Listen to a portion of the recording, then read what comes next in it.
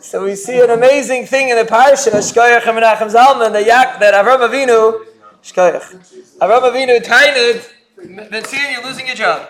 Avram Avinu tainted that he had a whole conversation with the Rebbeinu Shalom, just untangle a little bit. He had a whole conversation with the Rebbeinu Shalom regarding saving the city of Stoi.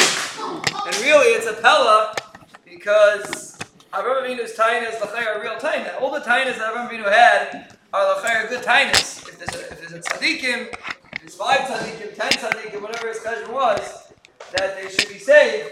So l'chayr, what's the pshat that that he needed to daven? L'chayr, if the taina is true, so if there's tzaddikim in Stein, so then l'chayr Stein should be saved. The Rebbeinu Shalom is not going to kill. Chalilu l'cha me'asayis kadaver azel l'hamis tzaddikim Russia, like Avram Avinu said.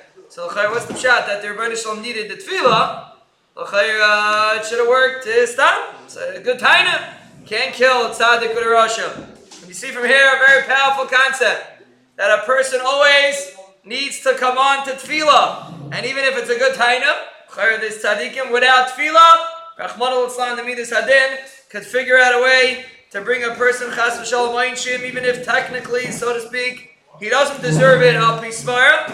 But the midas hadin kataina, and there could always be a makim. The Rachmana litzlan a person should get punished, and that's why a person always needs the koyach of tefillah to bring a person a Yeshua. Like David HaMelech said, "Va'ani tefillah."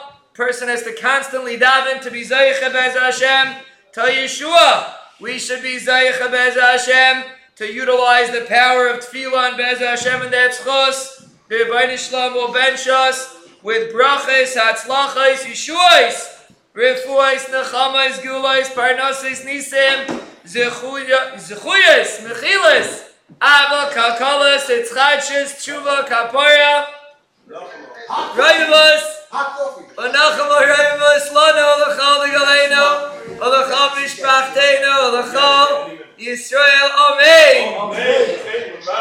Amen.